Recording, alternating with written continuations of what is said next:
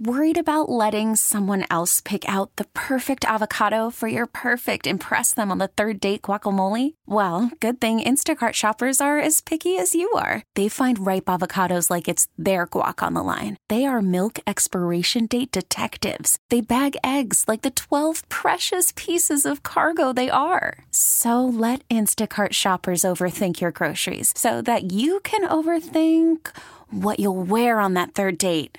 Download the Instacart app to get free delivery on your first 3 orders while supplies last. Minimum $10 per order. Additional terms apply. Milwaukee, start your engines.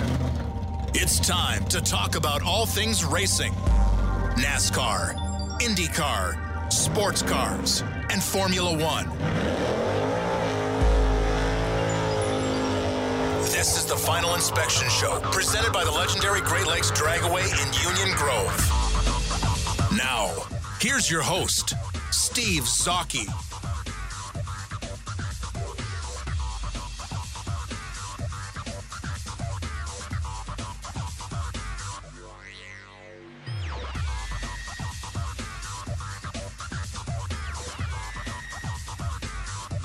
And welcome to the first edition, the opener, the season opener to the Final Inspection Show on Sports Radio 105.7 FM The Fan.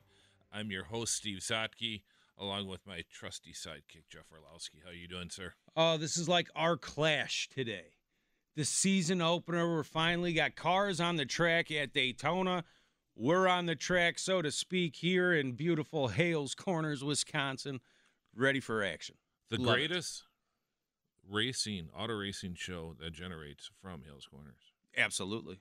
I think so. By far. Yeah. By far. So how was your short off season? Eventful, I guess. Yeah, it was eventful, chasing the kids around. HIPAA laws, unfortunately, I can't divulge any more than that, but that's fine. But yeah, it is a short off season. It's the only one that really is comparable to that would be golf, I guess, right? Yeah, golf kind of seems like the NBA and NHL. Yet, I still have my Facebook friends that bitch about the off season in auto racing. You know, it's really short when you look at it. When you're doing a show, every Saturday during the season, it does get long. But then when you don't have it, it's the same thing. I had a medical test. I had to fast for 1 day. I couldn't eat. Okay. That day, everything looked great. I had a taste for everything. Sure. You tell me I can't do something or I can't watch it, that's all I crave. So, when it's gone, you want it back. When it's, the dog days, late summer, and you're like, oh, my God, we still got 15 more weeks to go. It's a different story. But yeah, you miss it when it's gone. Yeah, I tell you what, it's even shorter, though, when you talk about the Chili Bowl. Oh, yeah. It comes in January, yep. Which is entertaining. I mean, if you have the means to, if you're retired and you're a racing fan, it's almost mandatory that you buy that pay-per-view, because I think it's one of the best deals that's out there, where you're just, it's because now they race Monday, Tuesday, Wednesday, Thursday, Friday, and then all the big stuff happens on Saturday. So it is just a really, really neat deal. And then a couple weeks after that, you got the Rolex 24. Yeah, it's great. Unfortunately, this year didn't end it the way I really wanted, but I guess it didn't matter. The finish was pretty much, most likely the race is going to finish, but they had to call it because of, yes, it was raining. Yes, it was, but it was actually the flooding on Ian Field that was the big issue. But they only called it like 10 minutes early. Well, yeah, but they've been off the track for a while. So. Well, yeah, they red flagged it for a couple for TV. Hours. But yeah. I'll play the commercials. Of course. So you got to get paid. But looking forward to a really, really fun season upcoming, and a lot of things happening this year, especially one thing I'm really looking forward to is we got auto racing at the Milwaukee Mile again. Yes, we do. Father's Day weekend.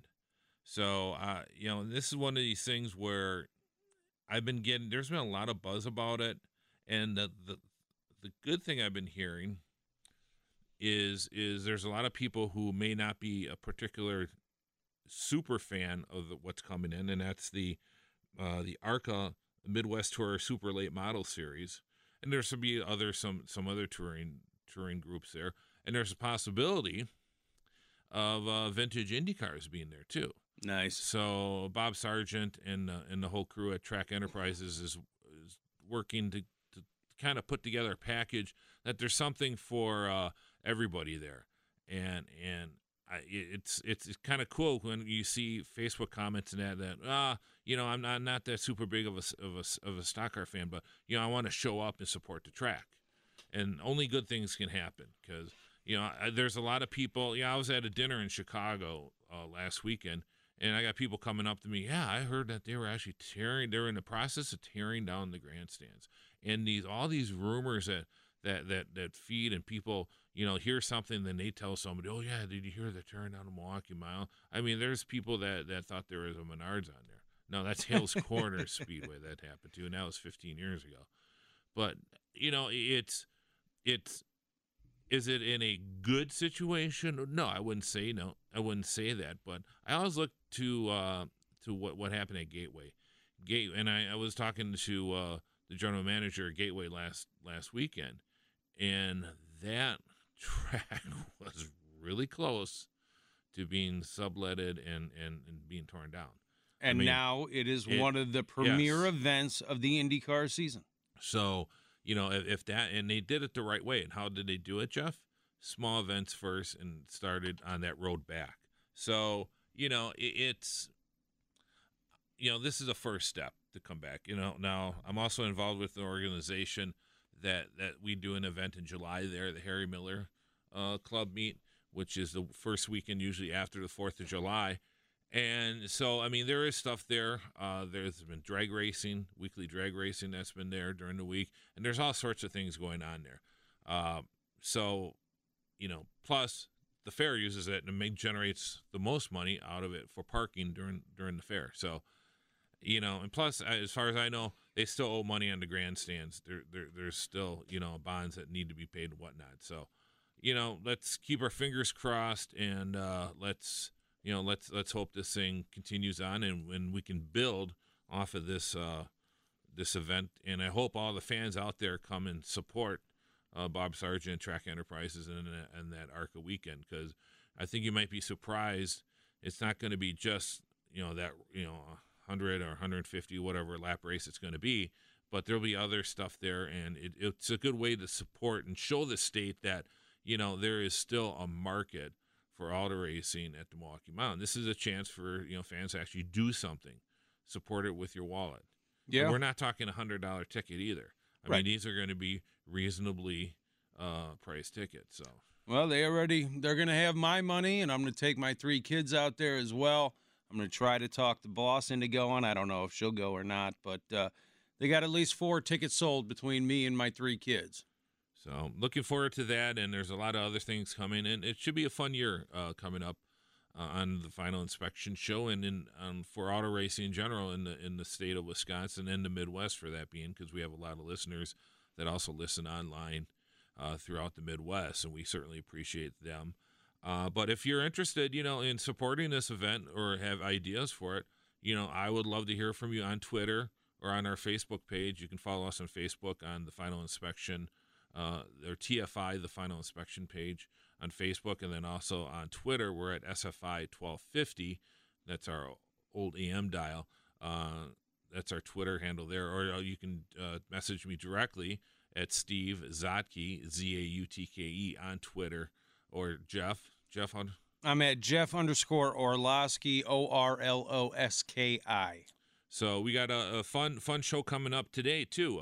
We're gonna be, when we come back after this break, we'll be talking NASCAR, just kind of what's going on, what's occurred over the last 24 hours, and we actually have racing that's going to be on TV that you'll be able to watch this evening and this afternoon. So we'll talk about that, racing at Daytona, and then at the bottom of the hour we'll be talking to Dennis Michelson from D-Mike Media. Looking forward to chatting with him about things in the world of NASCAR. And then at the top of the hour, we'll be talking to David Land from YouTube. So looking forward to that. David Oz has some interesting things. Make sure you follow and subscribe to his YouTube page on YouTube. Entertaining stuff. He kind of puts everything in perspective in the world of auto racing. That's why I kind of stumbled upon his page last year and noticed that our shows and what he talks about, what we talk about, there's a lot of synergy there, and we certainly appreciate him coming on, and we'll enjoy having him on this upcoming year. So should be a fun show. A lot of more surprises coming up on the Final Inspection Show after this.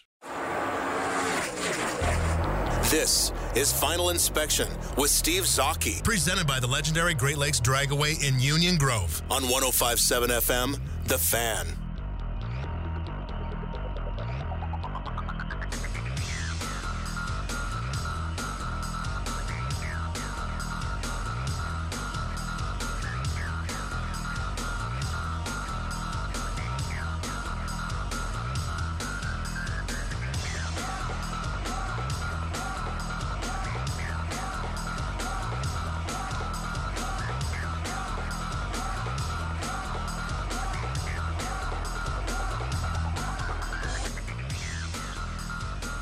Welcome back to the Final Inspection Show. Of course, brought to you by the legendary Great Lakes Dragway. We make sure to get to greatlakesdragway.com and get your 2019 season passes. All this good stuff happening on the webpage at greatlakesdragway.com, and looking forward to them opening up as soon as they are able to. And, well, this week, or coming up, the next race, I guess, coming up is the ARCA 200 at Daytona. Always a cool race. I've always kind of liked that race, especially in the past and back in the 70s and that. There was always a lot of Wisconsin ties. Mm-hmm. It was real common back in the olden days where a lot of USAC drivers. USAC had a stock car division that was very popular at Milwaukee and in the Midwest, and was very strong. But you did have a lot of crossover, not only with some of the bigger teams in that. Driving in the Daytona 500, you had teams like Norm Nelson Racing would go down there with Jim Herbies or Roger McCluskey or whatnot. And then maybe like a Don White would go down there, Ramos Stott and those guys, Butch Hartman. But you'd also have, I don't want to say lesser drivers, but maybe at that time less experienced drivers. You'd have like guys like Paul Feldner, who was from Colgate.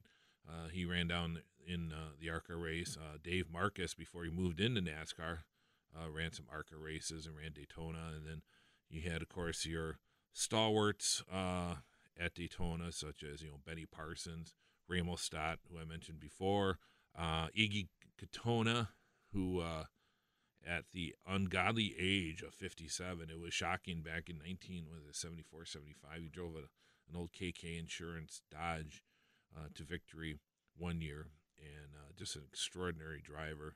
Had a very long career. But then you have guys like Jim Sauter, who drove an old Dave Deppie Dodge Charger to victory at Daytona. So a lot of Wisconsin ties to the ARCA race, and looking forward to that. Oh, and then Rick Tackman, a local driver. We had him on the show last year. He's down there with the number 2 car that made the field down there. So we looking forward to seeing them down there and competing. So I always love the ARCA race. It's your for a lot of those guys and a lot of those drivers today will be their first time on a super speedway, and it can make some harrowing incidents down there. But it's one of those things you got to learn, and this is where a lot of the drivers got their super speedway racing teeth, isn't it? Yeah, it is. And it's funny because, you can just sit there and while you're watching the race, you can tell what cars where the driver is puckered up real tight. And you see the way that they handle, coming out of the corner into the straightaway and stuff like that. And, you could just point and be like, oh, God, look at 47, man. That guy is nervous. And it's really exciting, Like you said, a first chance for some of these guys to get on these super speedways. And yes, you can tell sometimes, but the racing is exciting as well. It's a good appetizer for what's to come, both later this weekend, with the Clash, and then obviously next weekend when, Xfinity and, the trucks and the 500 and everything take center stage. Yep. And some interesting storylines out of ARCA this weekend. Christian Eckes won the pole for Venturini's Motorsports. That's not a surprise. They've been strong in ARCA for many years in their Toyotas. And qualifying second was Thad Moffitt, who is the grandson of Richard Petty. Yeah. And then Leilani Munter is also running for Venturini. This is going to be her last race before she retires. She's been running ARCA for many years. So it's some interesting drivers in the race. Interesting storylines will be interesting to see. Harrison Burton is racing, of course, son of Brett or Ward or Jeff Burton is he? I believe it's Jeff. It is. I just had a brain fart. I should know that. Natalie Decker, of course. Andy Seiss, who's one of these drivers from the Northeast, and just a real good driver, but just, every time he was in position, the team they'd have an issue with the team folding or money, sponsor. Just one of these guys. He just could never really get his career going. Talented driver, but just so frustrating. I always felt kind of bad for him because he is a talented driver. I'm glad he qualified in the top 10 for this race. There's always a few drivers like that you could just watch, and for one reason or another, they're just snake bit, and he's got that going. One of my favorite names, driver Ken Schrader Racing, young kid, Tyler Dipple. Nice. It's a great Tyler Dipple. All right. So I'm sure he didn't get bullied as a kid. Todd Gilliland, of course, is in this race. And then you have your usual suspects. Your Sean Corr, Bobby Gerhardt. Oh, and then Dave Mader the third is racing. Dave Mader, he's been running. He ran ARCA in the 80s, and for many years. And it's good to see him in a car once again. We were me and my buddy were like, wow, Dave Mader. So. And Eric Caldell in the number 2 car is the car with Rick Tackman. You know why there's no Polish people named, why there'll never be a Jeff Orlowski the third? Because, Polish people, we count 1, 2, 3. And then, it's not the third, it's deterred. So it would be, here's my son, Jeff Orlowski deterred. That's why there'll never be a Polish guy the third. Just won't happen, ever. Coming up in the next segment, of course, we got Dennis Michelson from D-Mike Media, and a funny situation occurred of Jeff. Talk about what happened earlier today in practice. Not funny for the drivers involved, but I'll expand on that thought. Well, you had a little run in. Chase Elliott was slow moving. He goes towards the middle of the track. He's trying to fall back. He ends up getting up into the top line, and there's Ryan Newman. Wait, what? Yeah, Ryan Newman. No, it's Ricky Stenhouse. No, now it's Ryan Newman. That's why it's that first race of the year where you go, oh wow, I see Stenhouse. Wait a second. Well, that's another reason why the Clash is beautiful, because it gets you used to the new numbers and the guys. How long is it going to take us to get used to Truex in the 19? Yeah. That's going to be... Where's the 78 car? It's got to be out there somewhere. Oh, God, it's going to take forever. Yeah. Forever. And, Jamie McMurray, he was the one. Right. For the last 150 years. So, yeah, it's going to take a while. But yeah, Newman got into to Chase Elliott. They kind of collect Kevin Harvick as well. And Denny Hamlin, he got into the action and suffered serious damage. Hamlin and Chase Elliott. They both have to go to backup cars. Newman and Harvick will stick with their original cars. But these are Clash cars, not the 500 cars. And somebody had a flat tire. I forget who now. They actually changed the tire in the backstretch. I love that. Well, yeah, and both with Newman and Harvick's car, they got into the grass. And NASCAR allowed them to change their tires where they were so they didn't have to drive it off the grass and rip their car up. Yeah. And because of that, they're able to stick with their primary cars. And if NASCAR is serious about saving money and being, that I like that. I mean, I do too. If we're going to see a new kind of era in NASCAR officiating and kind of doing things for the good of instead of just doing it because we want it that way, that was good to see. Yeah, it was. It makes sense. It's a reason why it's shocking. It's a common sense solution to a very easy NASCAR problem, and they finally woke up and took the right steps to solve it. So kudos to them. Yeah, very good. And, let's go over to Jayski and see what's going on there. Let's see. I'm waiting for you to jump in here and tell me that it's gone. That Jayski's no mas. Yeah. No mas Jayski. Yeah, that's sad. That is sad. It's just a bad ending. And what a fantastic website that they were for so long.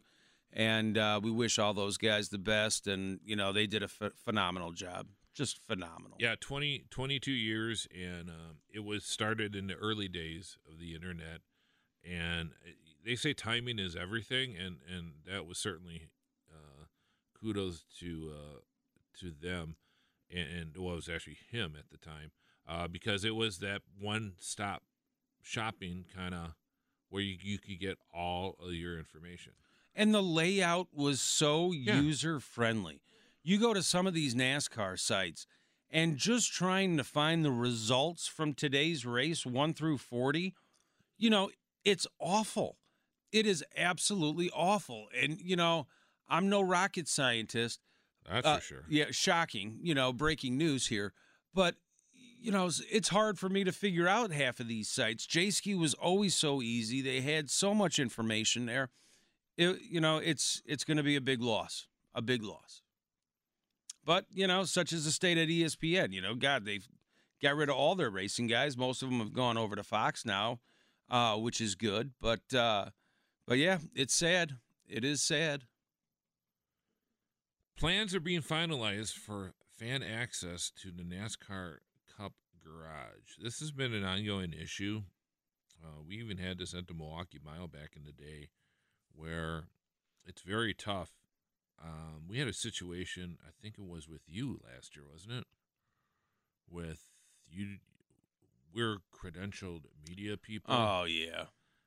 Yeah. And I sent Jeff up there to get interviews. Yeah, Road America. I was interviewing Natalie, I believe. Decker. Yeah, Natalie Decker. And my credential was good for the press box and the press area, but I did not get a garage pass. So where I was supposed to interview Natalie, and I had 4 other interviews all lined up, bang, bang, bang, I couldn't get down there. And Natalie and her folks were phenomenal to work with. And while I was chasing guys down that worked for NASCAR to get me the right pass so I can get down there and do my job, I missed out on the 4 other interviews. But like I said, Natalie Decker and her crew were fantastic to work with, and I at least got an interview with her. So in other words, when the people who are supposed to have garage passes can't even get garage passes, NASCAR has been very stingy with the tracks. Yeah. Because usually it's up to the tracks then to, the tracks get a certain amount of garage passes, and those are delved out to the reporters and whatnot. And there's certain, there's, when you're doing that, and why it's good at the track level to do, or the local level, because as somebody as Jim Tradle used to do that at the Milwaukee Mile, and we look at who should have what. You kind of know, well, because you're close to them, you've worked with them throughout the years. Well, they're doing TV stand-ups and that up. We need that, and there's let's put on honest. If there's a guy putting in for a credential for the first time, especially for a NASCAR race, there's a good chance he's not going to get that garage pass because you only have a very limited amount. So, needless to say, for fans to get garage passes, it's almost really, really hard unless it is through the team. Mm-hmm. The teams would have some for sponsors and whatnot. So it's kind of interesting. Here, I'll just read Dustin Long's report here. Sunday marks the debut of a NASCAR policy that will open the Cup Garage at select times for fans. NASCAR plans to have a similar program at many tracks this season. This has been done in the Xfinity and truck garages. The Cup Garage will be open to fans from 9:30 to 11:30 at Daytona. track officials plan to distribute vouchers for those camping in the trucks and blah, blah, blah. Then the truck garage will be open from 4 to 6. Now, that is kind of good. There was actually, when I was a kid, I'm kind of envious of these kids you see, these drivers, 5-year-old kid that's up on the pit box and that. When I was a kid, I'm like 12 years old. Yeah, I wasn't allowed into pits, even if I was with my father. Right. As a an escort, walking around, because I was allowed in the pits as a minor until 10 o'clock, or when they filled the tanks full of fuel, and then you were out, and then you couldn't leave, or you couldn't come back until those tanks were emptied after the race. So the race would end, they'd empty the tanks, and then they'd let you in. So that was usually took about, I'm trying to remember, probably a half hour, 45 minutes, and then you could run in and chase around and do what you want to do. So this kind of makes sense, because to be honest, any NASCAR garage, because of how confined it is, it's you talk about hot pits, the garages are hot too. I mean, these things you got cars coming in and out making adjustments off the track. They don't make the adjustments on pit road. A lot of times they come into the garage area and they're working on the cars, changing springs or whatever they need to do. And these guys are working. I mean, everybody is hustling. It's a time, so I understand them maybe opening up, early in the morning and later in the evening. That kind of makes sense. So they can kind of soak in the atmosphere of that and see. So I kudos to NASCAR for doing that, especially for the timing, because I'll tell you what, there is a danger element. Yeah. And we've seen that on TV, especially if you're watching Friday practice on television. You'll see these guys, driving into the garages and that, and from the between the track and the garage, you'll see these, a guy and a girl walking with their backs to traffic, wandering around, and there's some, Tyler Dipple slamming on the brakes, so they don't get hit.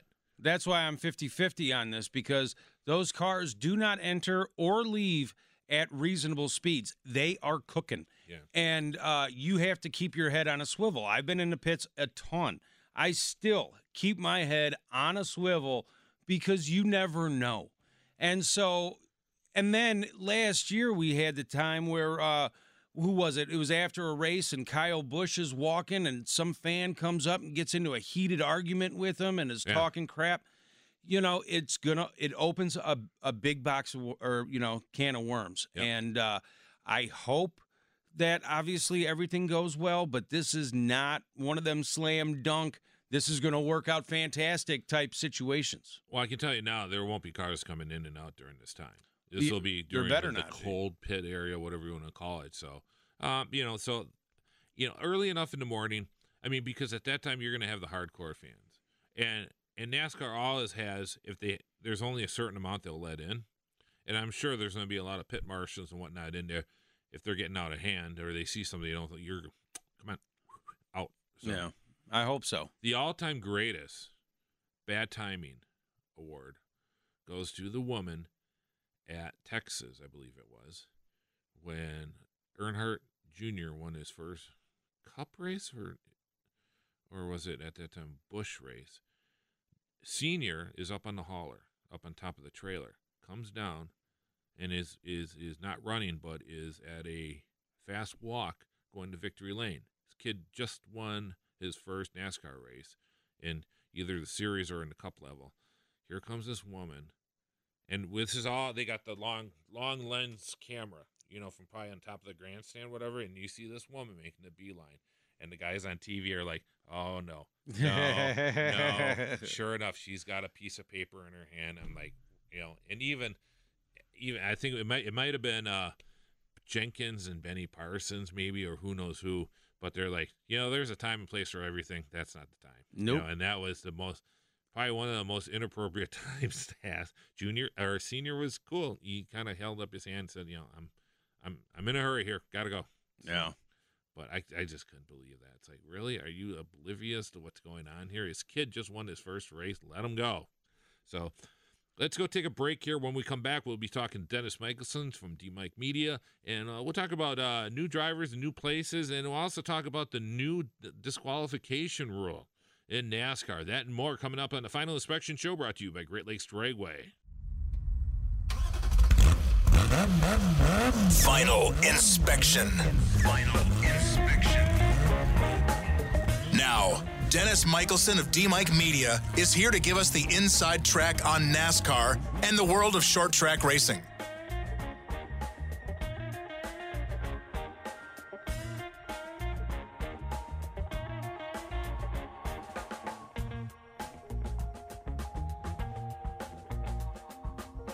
I like this song. I like it too, yeah. Welcome back to the Final Inspection Show, brought to you by the legendary, the great Great Lakes Dragway. Absolutely. Get your 2019 season passes now. Affordable and awesome. And joining us on the Great Midwest Bank Hotline, it is from Danville, Illinois, Dennis Michelson. Dennis, welcome to the show, sir. Mr. Steve, it is great to be back for another season here on the Final Inspection. And I would be remiss to not mention two of the greatest drivers to come from Danville. That would be Larry Boom Boom Cannon and his brother Steve.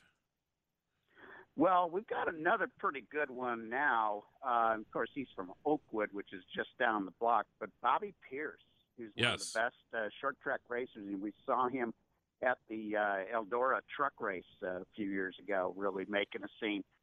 Bobby Pierce is from this area as well. He is a good shoe, especially in the late model dirt series. So very good, Dennis. And so when you saw the number 6 kind of sliding down the backstretch at Daytona, did you go, oh, Stenhouse is in trouble? No, I'm even worse than that. I'm going, my goodness, Mark Martin. Mark, you're off to a bad start to the season. Yeah, well, that was because Viagra wasn't on the hood of the car still, you know? He could have kept it going straight if that was the case. Whenever I see the 6, I'm expecting to see the Valvoline colors. You know, I'm old school, but no, I'm having a little trouble. I guess there's like 17 different driver and crew chief changes this year. You can't tell the players without a scorecard. Now you can't even find a good scorecard because Jayski's missing in action. Yep. I mean, it is getting bad around here for NASCAR fans, you know, but I will say this one thing that I do want to pass along. I was so thankful because, you know, we're in the media, but we're fans. We're not kidding each other. We're not journalists. We're fans. And when I saw Mr. Bob Pockrass get signed by Fox Sports, I was like, thank goodness, because he's one that covers this sport so great. And I hated to see with ESPN doing all their cuts that Mr. Pockrass is going to be with us for another season. That is certainly good news. Speaking of drivers, I guess we should just go right down the line here. The big one, of course, is the 78 car is gone, Martin Truex, and this one we knew about last year, but of course moving to the 19 car of Joe Gibbs Racing. So what do you think that 19 car hits the ground running with Truex? I think they should, right? I actually think that Martin Truex Jr. should be better this year, and the main reason is the last couple of seasons of this, you know, Toyota exchange of information between the 78 car and the Joe Gibbs Racing cars, it stopped being as fluid as it had been at the beginning of that relationship. So a lot of the key players from that 78 team, including his crew chief, Cole Pearn, and also his car chief, came over, and one of his head engineers came over. And now they're going to be sharing data and making sure they're getting all the information that all the Toyota teams are getting. So I would expect, if anything, that he's going to have a better season this year. Well, the reason it stopped being so fluid is because the 78 was whooping their behinds. And, you know, Joe Gibbs treated Furniture Row like a redheaded stepchild.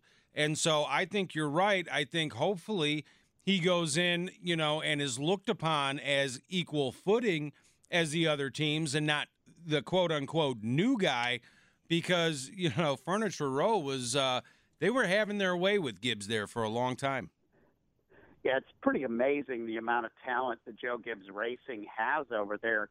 But when you kind of look at their driver lineup and you figure maybe a Denny Hamlin is the third best driver at his own team now, that's pretty incredible. And it's kind of going to be 1 and 1A between Truex Jr. and Kyle Busch, I think. That's a good point. Moving forward, and I forgot Bubby Jones from Danville, Illinois.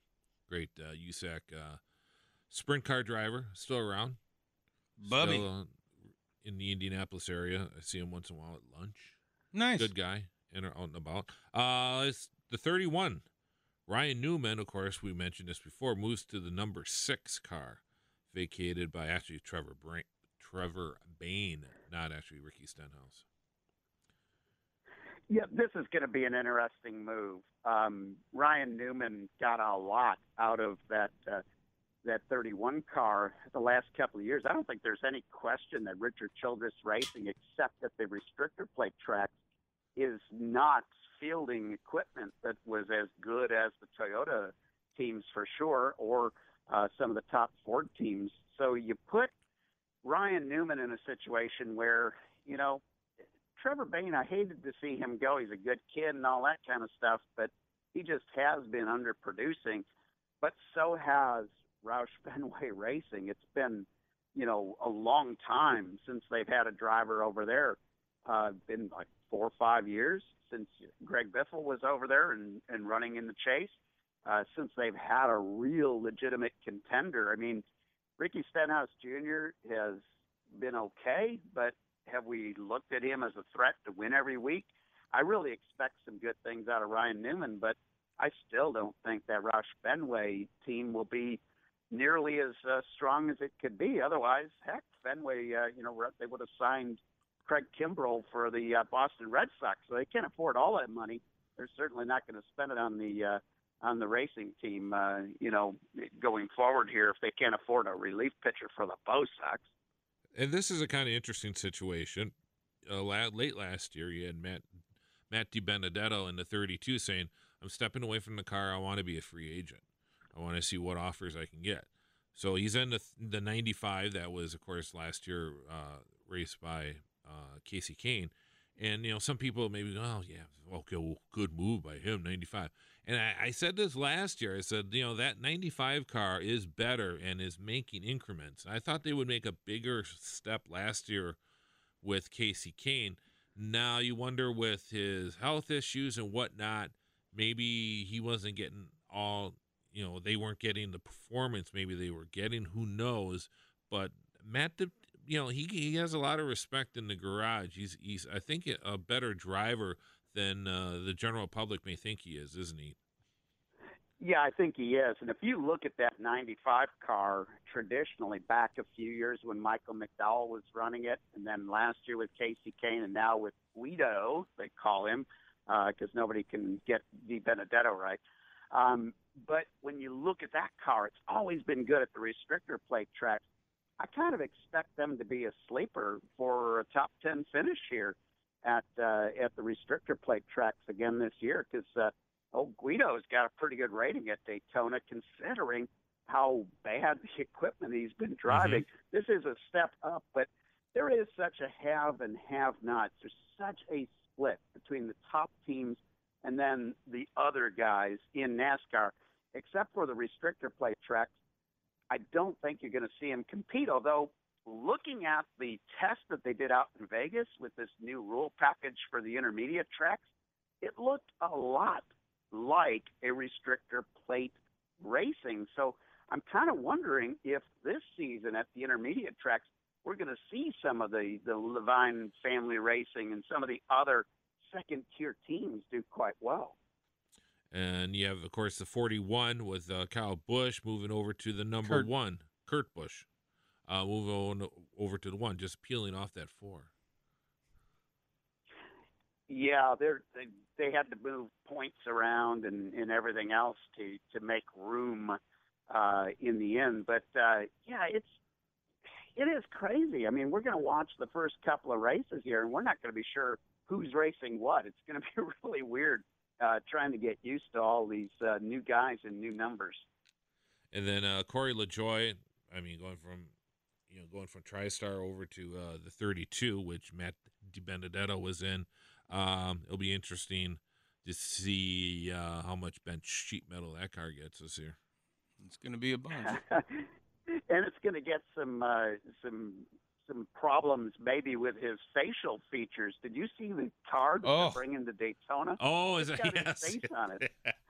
And the cool thing is when they were getting ready to put it in the trailer and they were taking pictures of it, one of the crew guys used some white tape to give him like buck teeth. It was hilarious. But yeah, that team is another one of these teams that has been sort of outproducing their budgets in the past. I mean, I don't expect great things out of them, but with this new rule package that NASCAR has put in and taking more power away from the engines, maybe we're going to see some of these upstarts get lucky at a few of these races, just like they do at the restrictor plate. So this is going to be a crazy season, and then it's going to be amazing to see what happens in Victory Lane starting next week for the Daytona 500, because this new, hey, we're going to really DQ the winner and take a win away, that's something NASCAR hasn't done in decades. Many years. In fact, let's take a... Before we get to that one, Dennis, the last one, number 19, Daniel Suarez, he goes to the 41 for Stuart Haas, replacing Kurt Busch. Do you expect Suarez to have a better season this year than he did last season? No, I don't. Daniel Suarez is a very talented driver at the Xfinity level, but he has been a great example of how big of a jump it is from Xfinity to Cup. I don't expect anything more than what we saw out of him the last couple of years. Fair enough. All right, let's take a quick break. We'll talk about disqualifications and more in the world of NASCAR when we return after this break. You're listening to the Final Inspection Show, brought to you by legendary Great Lakes Dragway in Union Grove. Final Inspection. Final Inspection. Now, Dennis Michelson of D-Mike Media is here to give us the inside track on NASCAR and the world of short track racing.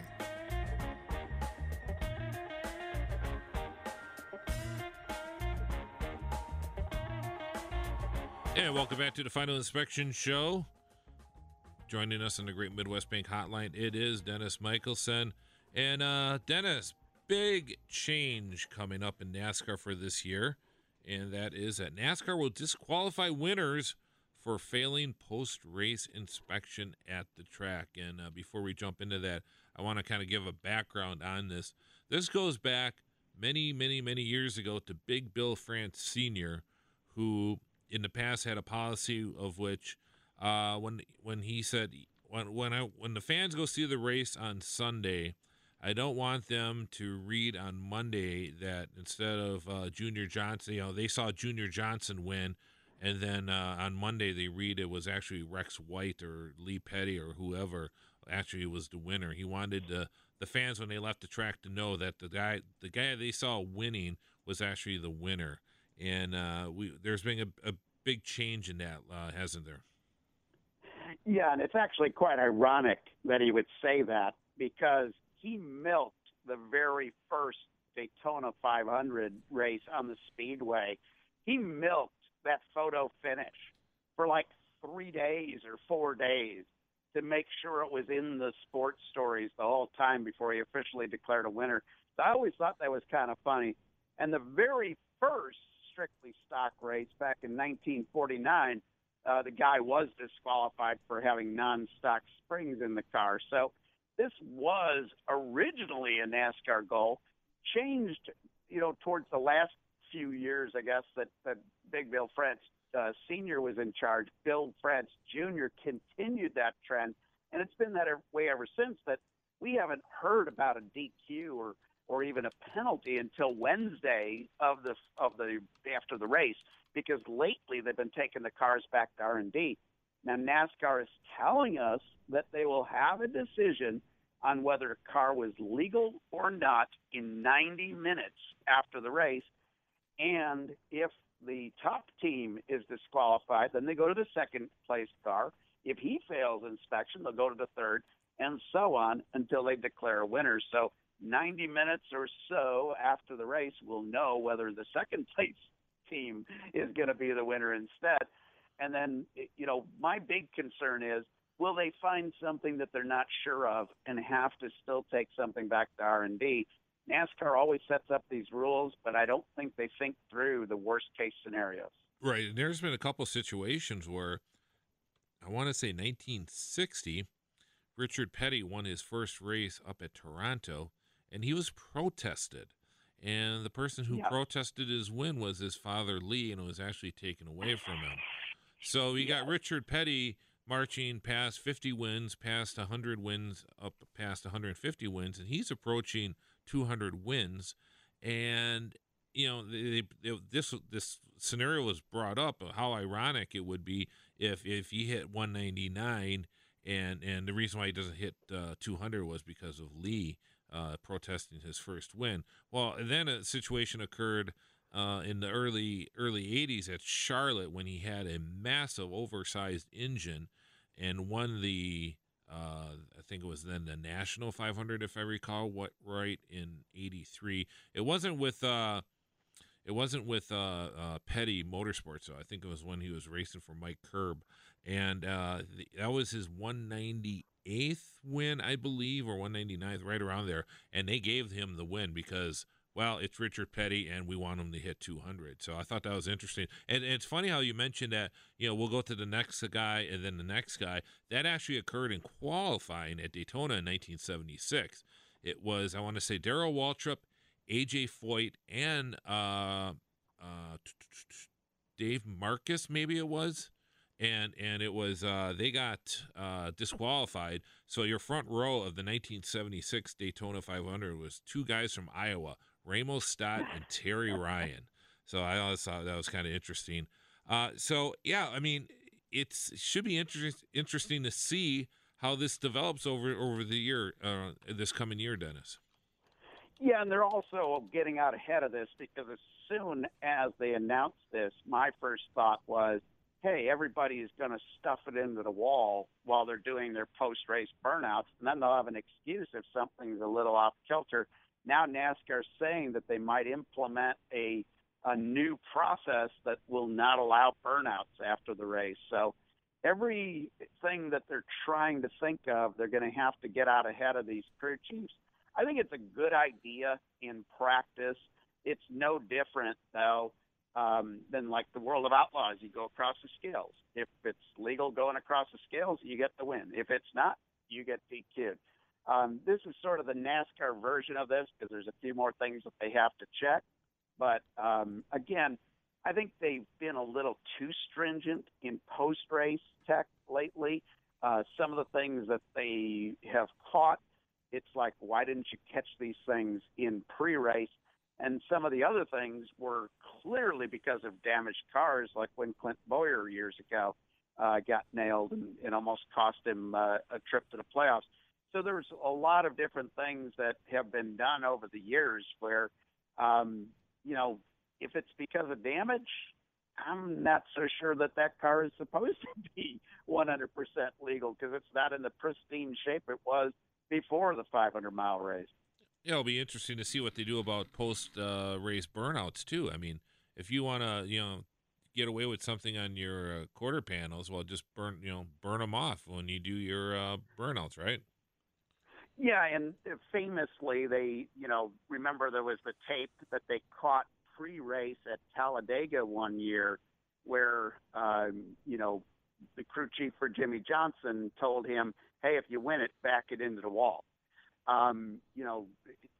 Nobody was sure whether he was joking or not, but, all it takes is a very little minute change that you can make to the car, and all of a sudden it doesn't pass post-race tech. It's going to be interesting to see how they implement this, and I am betting that very quickly into the season we'll see this 90-minute goal be blown away. It'll end up being about 3 hours. Well, fans of the Milwaukee Mile may remember there was a situation in 1983 where this happened, and this is where where sanctioning bodies can get themselves in trouble. Tom Sneva had won the Dana 150 kart race at Milwaukee, IndyCar race, and they went into victory lane, and everybody was standing up on the side pods and that, and so when they measured them, they were too low. And everybody's saying, well, we had, like literally 10 people on the car after the race in victory lane. This is ridiculous. And they had to go through.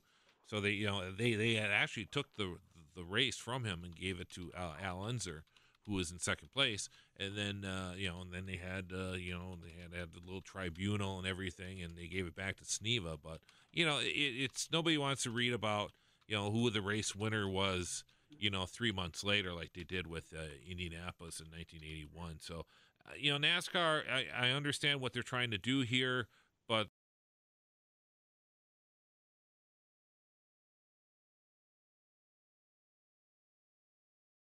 like you were saying, that you can also, it's a slippery road you can get into where if you're checking things so closely, are you going to be disqualifying, first, second, third, fourth, and are we going to see somebody like Matt DiBenedetto win a race here just because the first 5 cars were disqualified? Yeah, it could get crazy. And when it comes to NASCAR crew chiefs, all of this is being implemented, of course, because the crew chiefs have been very creative in what they've been doing, and none of the penalties have worked so far. So, this is NASCAR's next attempt to stop it. All right, Dennis, thank you for joining us. And we'll actually, as the the Midwest season, the short track season gets going, we'll actually talk more about the short track racing. Right now, it's primarily down south, with the Snowball Derby, and of course, we had the Chili Bowl a couple weeks ago, and we'll certainly chat when we have more time about what's going on in the world of short track racing, Dennis. Yeah, and Milwaukee's got one of their very own that's going to be a hot name in the business, Sam Mayer, whose dad raced IndyCar back in the day. Sam Mayer is going to be one of the stories that we're covering all season long out of Milwaukee, Wisconsin, in a great driver development program. This kid is likely to be like the next Eric Jones. All right. It'll be interesting to follow his story, and we'll certainly appreciate you coming on the show. We'll chat next week. Sounds good, Z-Man. All right, thank you. That's Dennis Michelson. Make sure to check out his stuff at D-Mike Media. And when we come back, we'll be talking with David Land from YouTube on the Final Inspection Show, brought to you by Great Lakes Dragway. Milwaukee, start your engines. It's time to talk about all things racing. NASCAR, IndyCar, sports cars, and Formula One. This is the Final Inspection Show, presented by the legendary Great Lakes Dragway in Union Grove. Now, here's your host, Steve Zocchi. And welcome back to the Final Inspection Show. It's been a fun show so far, talking NASCAR. This hour, we're going to talk a little bit of NASCAR 2, but also some IndyCar and F1. And joining us is David Land from YouTube. Final Inspection. Let's check in with the host of the best motorsports channel on YouTube. Now, David Land on the Final Inspection Show.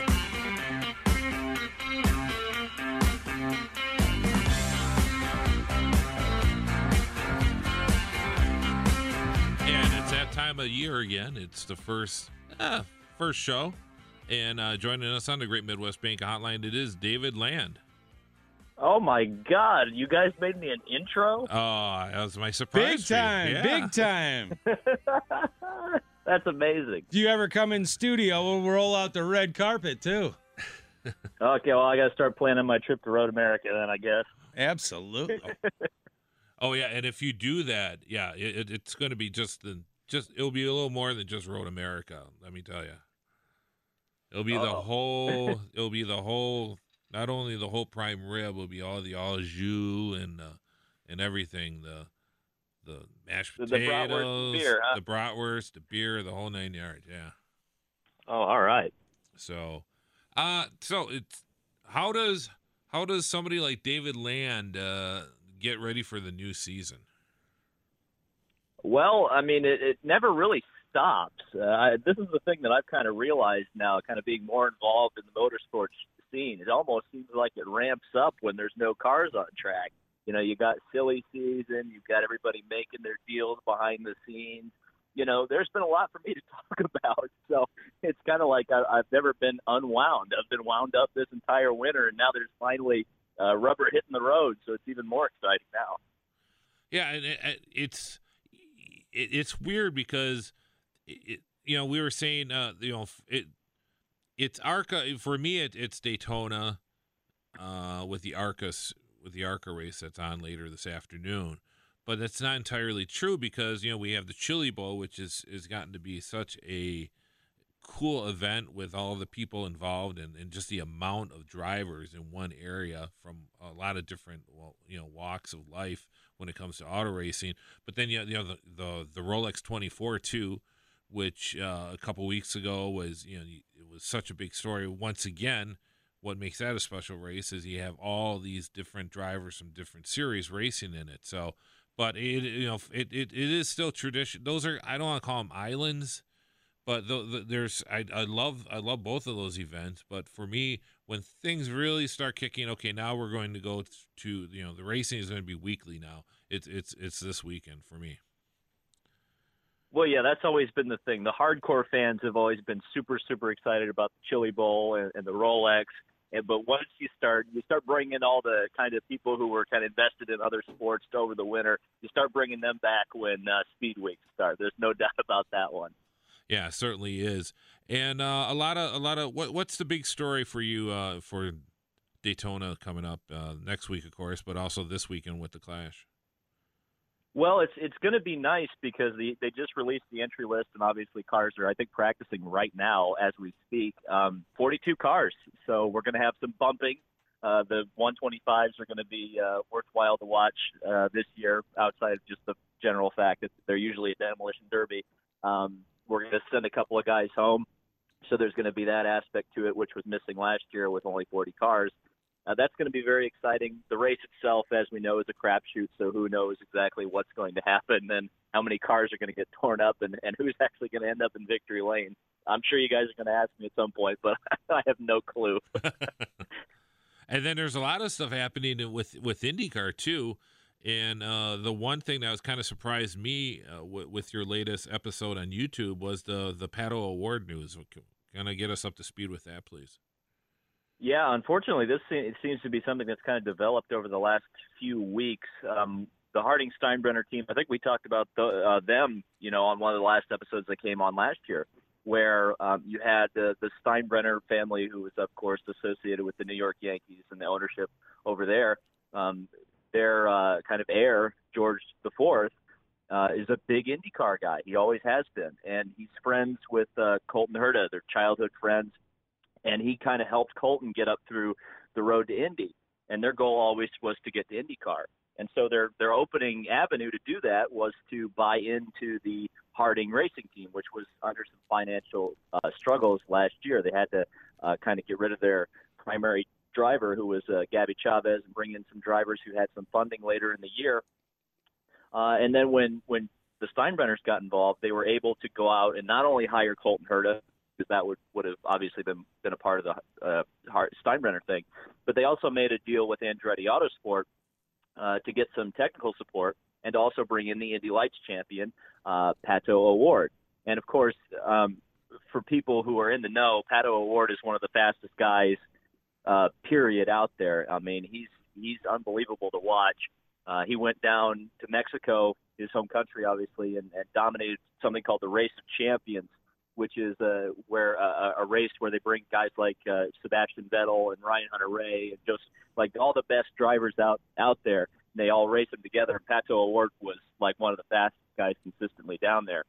But as it turns out, last couple of weeks, it seems like less and less likely that he is going to be a full-time driver. And that's unfortunate. It seems like the funding's just not going to be there for them to run two cars. And naturally, because of the association Colton Herta has with the team, they're going to go with Colton over Pato for the full season drive at that team. David, all the news that we hear, in all the articles online and social media with NASCAR, everything is negative. Now, IndyCar is going the opposite way. The ratings are up. There's more interest and everything like that. Do you foresee that IndyCar continuing to grow this season and make gains on NASCAR's tails?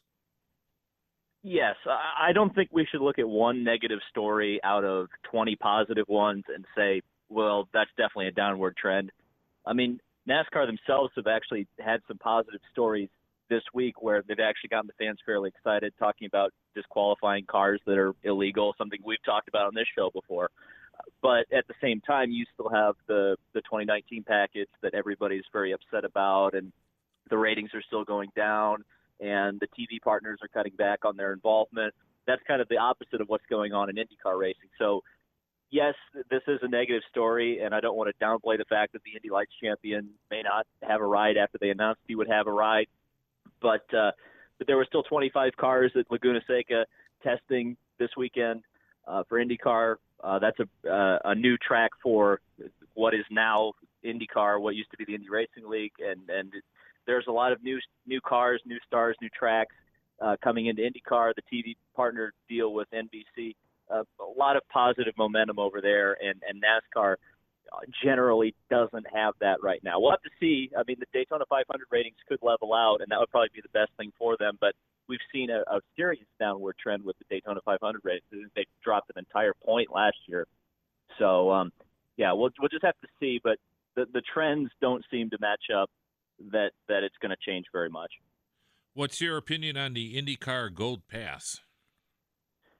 Well, I think so. They're doing a $50 introductory price to get practice qualifying and race replays. Considering that they were going to put it behind a paywall anyway, I think $50 is probably the right price. I think they said there was something going to be around the effect of 200 hours of fully produced programming.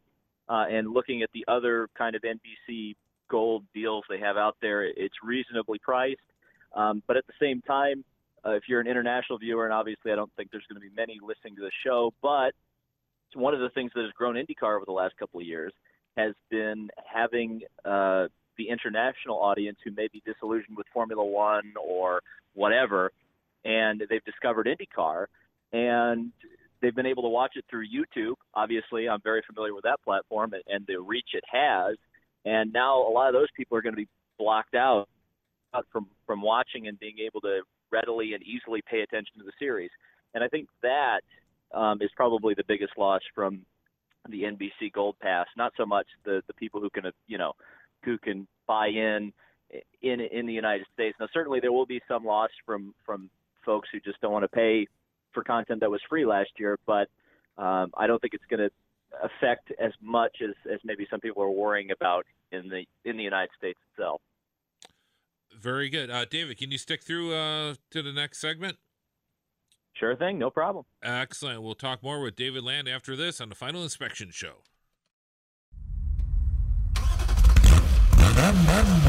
Final Inspection. Let's check in with the host of the best motorsports channel on YouTube. Now, David Land on the Final Inspection Show.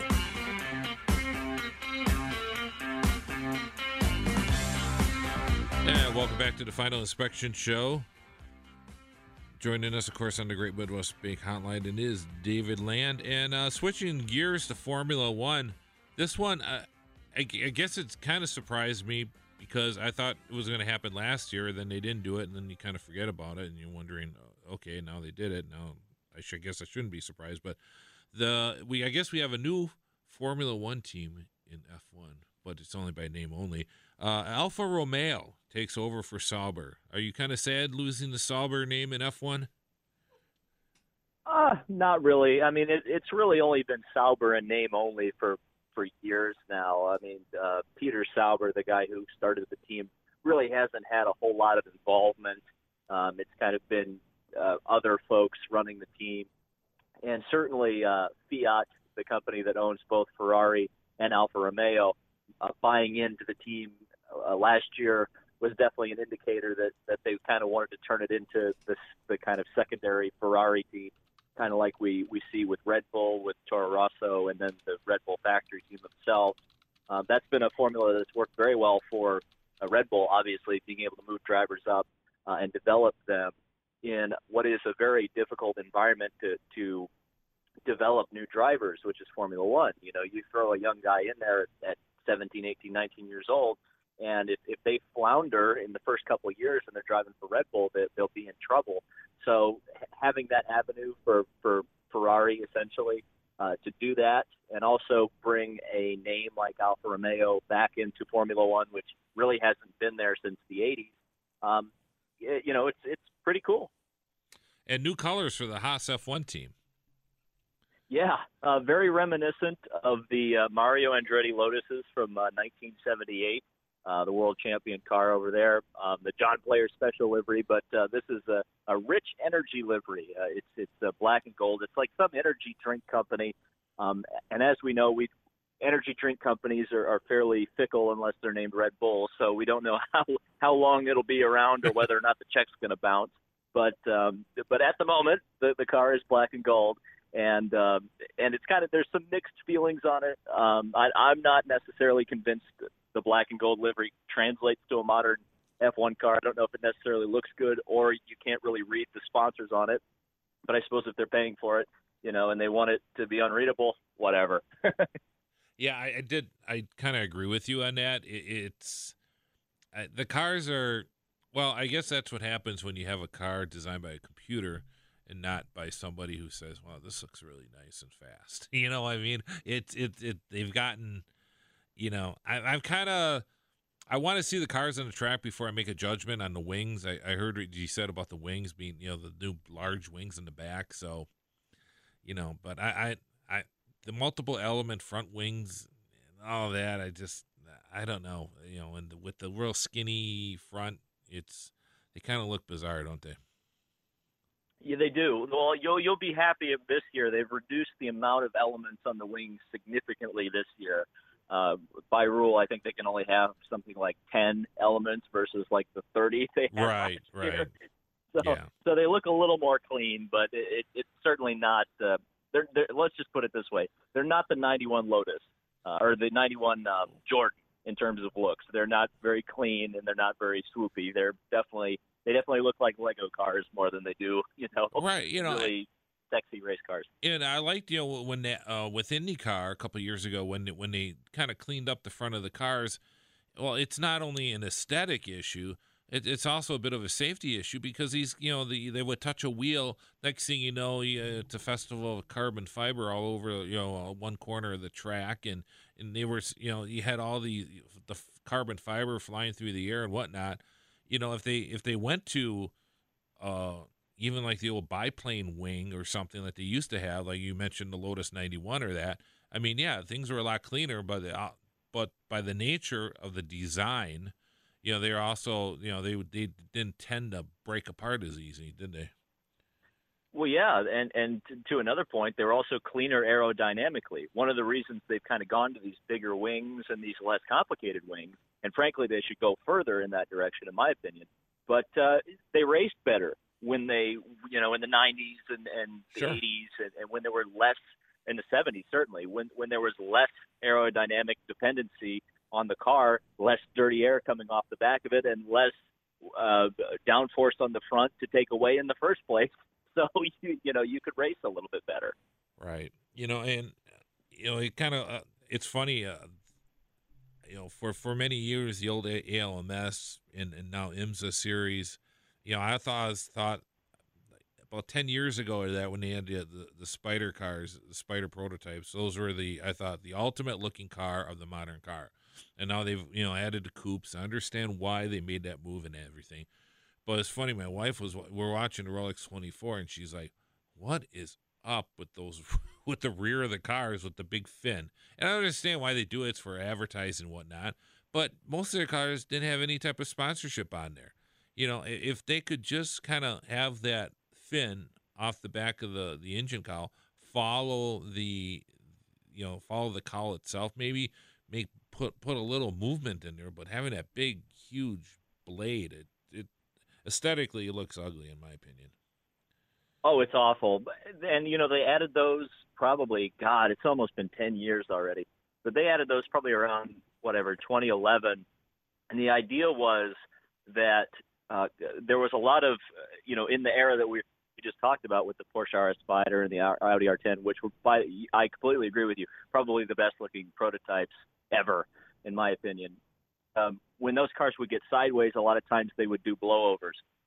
So they added those fins down the side of them, hopefully prevent or at least add a lot of drag to prevent that. Now, since then, we've seen a lot of cars take off with sideward spins and contact. So are they very effective? No, probably not. But unfortunately, the powers that be are convinced that they're a safety device. So until the powers that be change their minds, I don't think we're going to get rid of them anytime soon.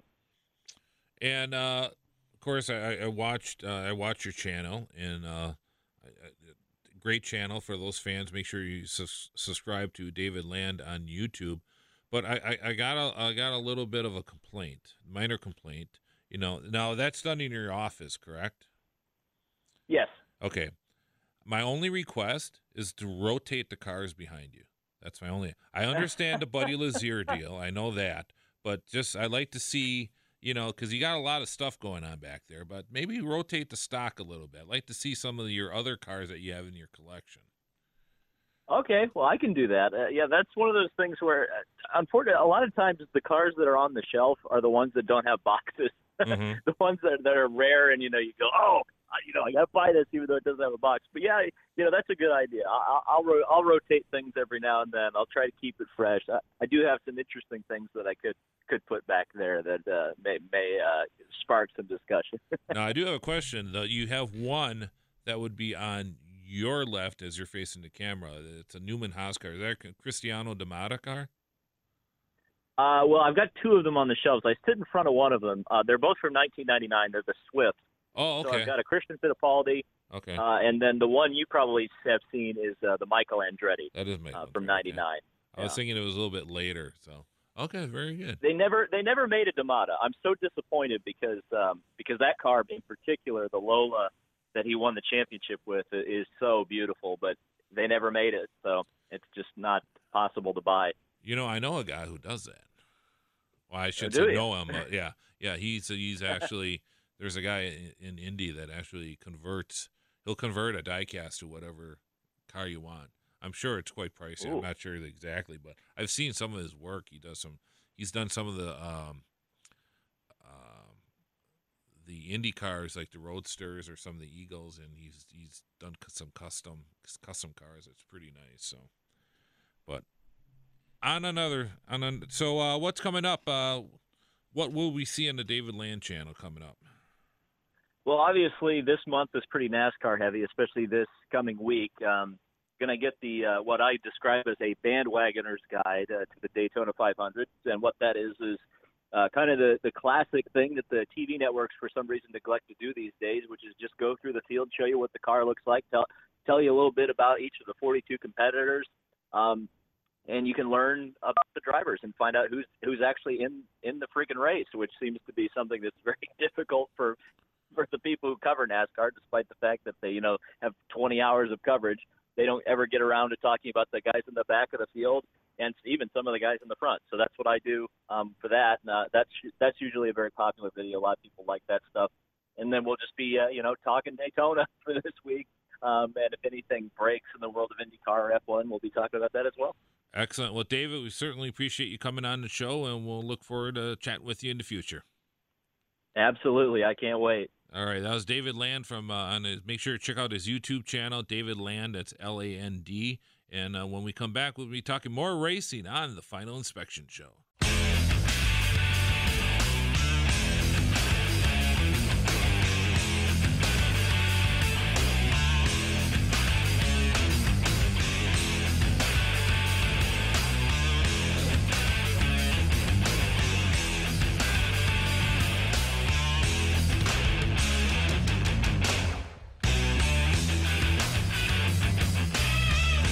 Welcome back to the Final Inspection Show. I'm your host, Steve Zotke, along with Jeff Orlowski. How are we doing, Jeff? Oh, fantastic, Steve. It's good to be back. Sun's out. Yep, sun's out, cars are out. Oh, it's good. It's cold, but Daytona means spring is on the way. Order up some chicken wings and watch the ARCA race. I just got an air fryer. I haven't tried it yet. Really? Yeah, for Christmas. So I think I might try some wings in there. Air fryer. It's supposedly a healthier way to deep fry food. So you do it by air.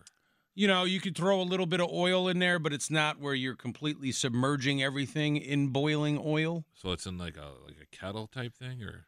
I haven't even opened a box yet. The big thing around here last year, or maybe in the year before, the pressure cooker. Yeah, I've got one of those. Everybody was talking. Everybody had one of those except for me. I used it about 4 times, and that thing is collecting dust. Oh, is it? Is it gone the way of the bread makers? Pretty much, it was cool, and it made things really fast. The meals that I tried on it were good. I just don't think about it.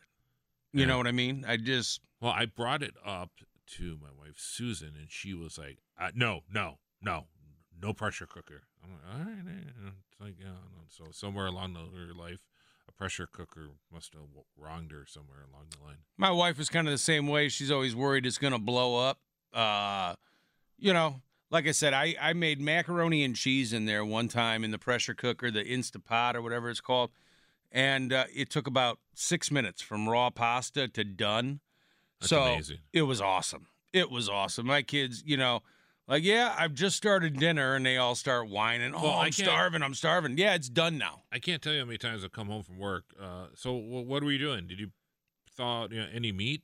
No, everything's frozen. It's like, okay, well, that would be nice to have a pressure cooker. Then we could throw in something, and yeah, it's done in an hour.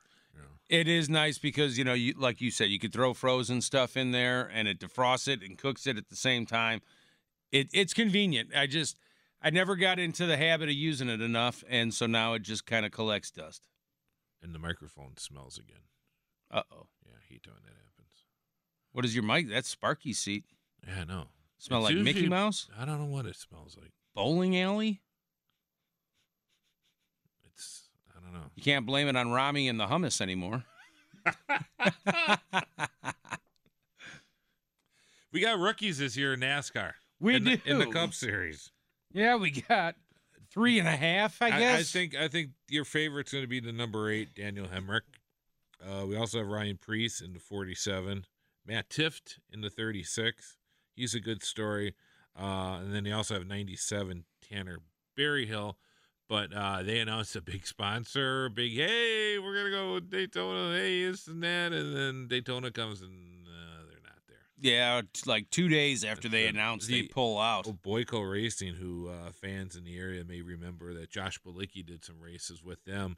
And the good news with Josh Bilicki is he is running in the Xfinity Series. And once again, waiting to the last moment. And he's racing with RSS Racing, the number 38 car in the Xfinity Series. So good to see.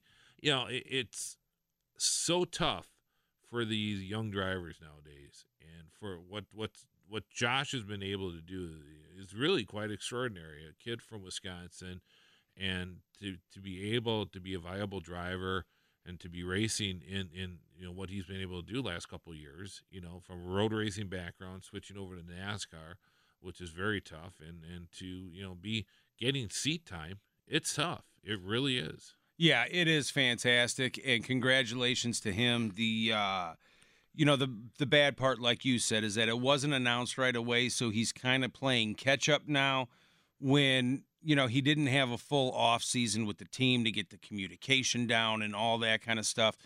So it would be nice for him to have a full season with an actual true shot. You know what I mean? Right. The true spring training and practice and getting used to your spotter and all that kind of stuff. So, he is starting out a little bit behind the 8 ball. But, if anybody can do it, Josh Bilicki, he sat there, and this isn't the first time that the odds have been stacked against him. And every time they are, he keeps coming out on top. So I don't expect this to be any different. I think he's going to hit the ground running. Obviously, he's 110% focused and eye on the ball and raring to go. I expect good things for him this year. And kudos to Dave Kallman of the Journal-Sentinel once again, getting still on that motorsports beat. And, it's tough for the print media out there and that. But I love his stuff, his online stuff and that. And, tip of the hat to Dave once again. Always good to read his stuff in the Journal-Sentinel. And we hope to have him on the show again sometime during this year. Yeah, and see him out at some races like we did last year, too. So certainly. Yeah. Keep it up. Keep up the good work, Dave. Much appreciated. So going into this year, not just NASCAR, but overall, what are you looking to do? I know one thing I try and do every year is go to a different track. Okay. So new track. Like last year for me, it was Gateway. Year before that was, I forget, but we got Dead Air now. But in the past, like Sebring, I've added Gateway. There's a few others. Menominee, or not Menominee. The one dirt track up north we went to. You weren't there, but I went up there with met the Bill Baylog crew that they shut down. Oh, I'm having a brain fart. Well, they shut Manitowoc. Okay. Yeah, the Manitowoc racetrack. Well, that never got had gotten into, a chance. Yeah, now it's a Kroger or something. Yeah. So, but yeah, it just I always do. I think as a fan, that's something that's always fun to do. Go to a new track, try and somewhere, whether it's a local track, a national track, always do that. Yeah, mine is to get to more of these short track races. I went to a bunch last season up in Sheboygan. I always go to the Hill in Sturgeon Bay. That's right by my house up there. So I try to plan, when my wife gets the itch to go up there, I look when the track is running and try to make sure that we're there at the same time. So, definitely a lot more of the short tracks. One of my goals this season is to give road racing more of a chance. Mm-hmm. I'm an oval guy, and so I want to try to see if I can like it more, but that's going to be tough. So, especially live, because when I'm live, I want to see the whole track. I want to be, and because I don't just sit there, and when I go to a race, I don't watch the leaders 95% of the time. I'm watching middle of the pack. I'm watching the end of the pack, guys and stuff like that. And I don't want to just go to a race and see guys go through 3 turns and then have to wait a minute and a half for them to come back around. And then they're driving so damn fast, I don't know who the hell it was. So, I'm going to go into this season with more of an open mind when it comes to the road racing. Like I said, do I think I'm going to be 100% sold? Maybe not, but I'm going to try. I'm hoping to get out to Monterey this year. See, I haven't been there in over 10 years. We're in a different tax bracket because I can't do those trips. That's a track where you can almost see the whole race. If you go up kind of behind the grandstand, there's a hill there. You can almost see the whole track. Nice. Yeah, I would enjoy that then. But, I don't have the disposable income you've got. Oh, please. If I had your money, I'd throw mine away. I got three kids and tons of bills. So I don't have Zaki money. I've got crumbs. Crumbs. All right. On that, I'm going to count my money during this commercial break, and then when we return, we'll be talking more. And we're actually going to there's an announcement. I guess you can call us, maybe we'll call this the ARCA show. There's an announcement made about the future of the ARCA series, which was purchased by NASCAR last year. So we're going to play a little bit of that coming up next, and we'll have more some more gossip and news on the Final Inspection News, brought to you by Great Lakes Dragway. This is Final Inspection with Steve Zocchi, presented by the legendary Great Lakes Dragway in Union Grove on 105.7 FM, The Fan.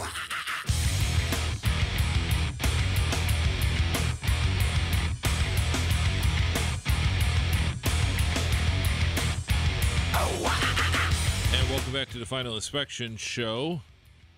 Fun show so far. I'd like to thank Dennis Michelson from D-Mike Media for coming on, and also David Land for also coming on in the second hour, and pretty cool announcement. There's been always some, you always get worried about when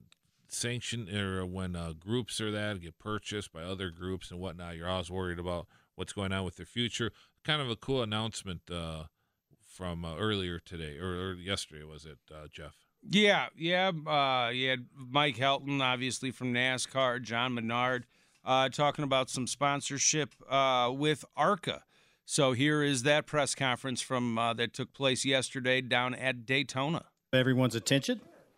We'll continue our media availabilities here at Daytona International Speedway with a very special announcement.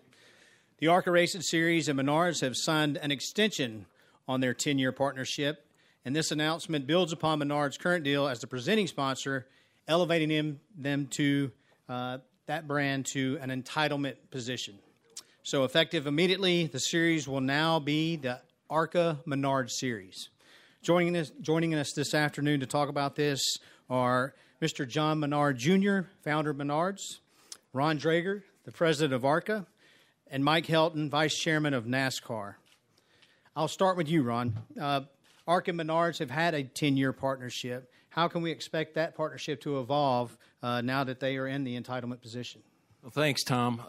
The biggest difference, for 10 years, we've established a great relationship with John and all the Menards folks.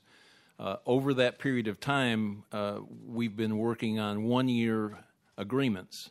This will be a multi-year agreement, and I think it just provides us an opportunity to do more strategic planning, looking ahead a little further, and maybe expanding the way that the relationship has grown and open up some new opportunities. John, how does assuming an entitlement position now benefit your company and build upon the relationship you have with ARCA?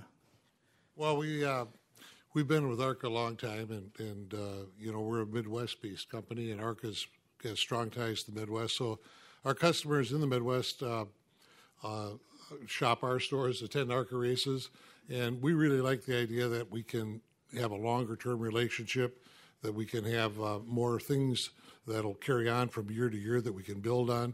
I think it's just going to be a really a lot better business relationship and allow us to do more for our customers and ARCA fans. And Mike, what does having a brand like Menards expand their involvement in the sport mean overall for stock car racing? Well, it means a lot. First of all, John's no stranger to motorsports. He's been in it for a long time. So for Menards to step up with the ARCA relationship, I think, is indicative and complementary to the decision that Jim France and Lisa Kennedy had to bring ARCA officially into the NASCAR family. And as we move around and we get the opportunity to go to Midwestern racetracks, and you see a Menards store and you're familiar with the name, but when you go experience his retail experience, you know that relationship is going to be really good for the motorsports industry, and we'll do everything we need to do to deliver from our side. But I'm excited about it because I think the Menards name is tremendously respected in the motorsports industry, but their customers are our customers. They're hardworking, do-it-yourself individuals that I think we complement each other very well. All righty. Thank you, gentlemen. We'll open it up for questions for a few minutes. We'll start over here on the far right with Claire B. Lang. I have a question for John Menard, and it is really, you have been committed to NASCAR for quite a long time, and this launch into even a bigger commitment, what have you found that the payback has been for Menards to be associated with NASCAR that caused you to step up now? Well, I think it's a big opportunity for us to get our brand in front of people that we believe are our core customer. Our core customer, our demographic tends to be a little bit older. It tends to be guys that do things, that work with their hands, that are do-it-yourselfers by nature. And this will allow us to connect on a lot better basis with them. And I think the multi-year opportunity is really good for us because we can make some plans to help with ticket sales, to help with promotions, to help with hospitality that we couldn't do otherwise on a year-to-year basis. So the year-to-year relationship, we're no strangers at this table at all, but the year-to-year relationship has been very good. We're really looking forward to a little more of NASCAR's expertise being more resources available to ARCA and more resources available to us, and in turn, I think it's going to really work out well. We'll go right here in the middle to Zach Albert.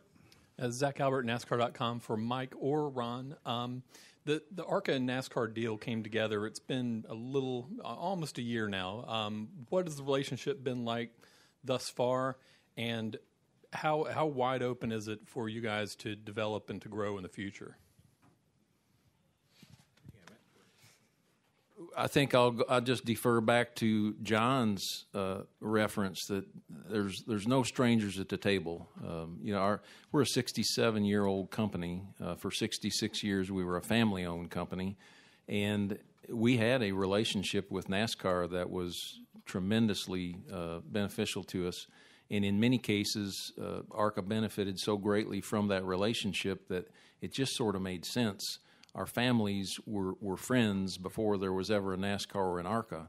So to be able to become an official part of the platform, to officially be a NASCAR property, everything that has happened since that point in time has been a positive. And I would venture to say, as hard as Mark Gundrum and Bob Duvall have worked with the Menards folks, we would not be sitting at this table making this announcement had we not been a NASCAR property. And the other big key message that unfolded last May in Talladega was that Jim France, Lisa Kennedy, the France family are serious about racing opportunities in all forms of motorsports, at all levels of motorsports. So the ARCA folding into NASCAR family gives NASCAR and ARCA both the opportunity to join forces and provide opportunities at multiple levels that are reasonable to participate in whatever level of racing you want to participate in, and that's a big piece of that puzzle. John Menard just put another big piece of that puzzle together for us to help to make the whole picture clear. We'll stay in the middle right here and go to Chris Knight.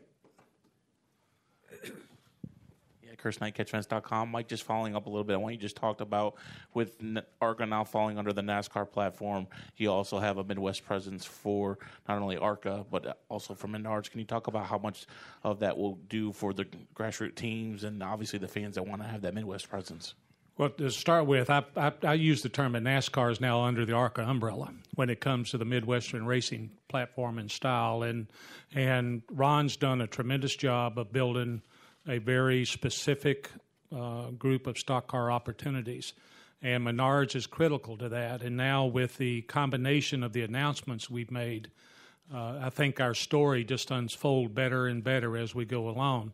And that consolidation of all of us, I think just gives the motorsports industry and those that want to participate in it, drivers, crew members, team owners, fans, racetracks, it gives that group an opportunity to participate in stock car racing, and I think that's a great spoke to the future.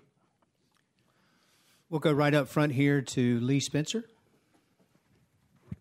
Lee Spencer, RacingBoys.com. Speaking about the future, we're going to be going to a new car in a couple of years. How can we make it cost efficient for ARCA teams to make use of what cars that we have now and kind of, pass them on to cut down cost in the process? Well, I think as all of this blends together, Steve O'Donnell and his group and Ron and his group and everybody else at NASCAR levels have the opportunity to consolidate those efforts and make decisions that are healthy for every level of motorsports from today on. And I think that's one of the big opportunities that we're sitting here talking about. We'll go back to Claire for one final question. I have another question for John Menard. Can you talk about how you initially got into NASCAR? What kick-started you and Menards to get into NASCAR that led to this growth? Take us back to the beginning. Wow, that's a long time ago already. It was Brian Refner and the Truck Series, as I recall, and you being from Wisconsin probably know the Refners. Yep. And we were running Indy cars, and kind of knew that there was a big shift among at least our customers that were interested in NASCAR, thought NASCAR was a very cool organization, which it is. And anyway, got together with Brian and took a series, or rather the team from the parts of the team from Richard Childress, and put it all together. Anyway, we went truck racing. And we're fortunate enough to win a race down in Texas. So we thought, wow, we're pretty smart guys, I mean, coming over from IndyCar, won a truck race. Well, then we spent the whole night, I think, taking the engine apart down there, and finally passed, thank God. And thought, well, this might be a little harder, we thought. And, of course, we kind of went from there. And but actually, Brian got us into it way back when. I mean, that was and Richard Childress. So it's been a long time ago. All right. Menards going to sponsor the ARCA series. That making more of an investment in NASCAR. That's fantastic. That's good because, I've always been a fan of the ARCA series. In a way, it's kind of a throwback series. And they've been trying things, with the crate motors and whatnot, trying to make it easier for guys to get in. It's still tough. It's still pricey. And there's kind of the unfortunate thing right now, you won't see it too much this weekend, but as they go through the series, there's kind of a haves and have-nots. There's a kind of either you're going to race for the win or you ain't. And but there's ebbs and flows in racing series, and it's a good series. They need it. There's always been some criticism on that. Should they be running at Daytona Talladega? Well, the guys gotta get their experience. They gotta, it's just part of the deal. So, looking forward to the race this afternoon, and looking forward to doing the show this year. Absolutely. So we look forward next week. We'll be talking with Eddie Lapine. We'll be getting. We're going to be doing a thing. We kind of started it last year. We want to kind of do a little more of a thing with kind of the pick of the week with the NASCAR, not only the NASCAR series, but as we move forward and kind of other series. And we might be doing some contests or something. We don't know yet. We got to kind of feel how things go. So looking forward to that. And, of course, David Hobbs will be joining us, too, Formula One expert. So chatting once again with David Hobbs this year on the Final Inspection Show. Yeah, it's going to be fantastic. Hobbs, Land, Lapine, pretty much, most weeks it's going to be great. Don't forget Dennis. So thank you for listening to the Final Inspection Show. Don't forget to like us on and follow us on radio.com too, and on Twitter, and we'll talk to you next week. You could spend the weekend doing the same old whatever, or you could conquer the weekend in the all-new Hyundai Santa Fe. Visit HyundaiUSA.com for more details. Hyundai, there's joy in every journey.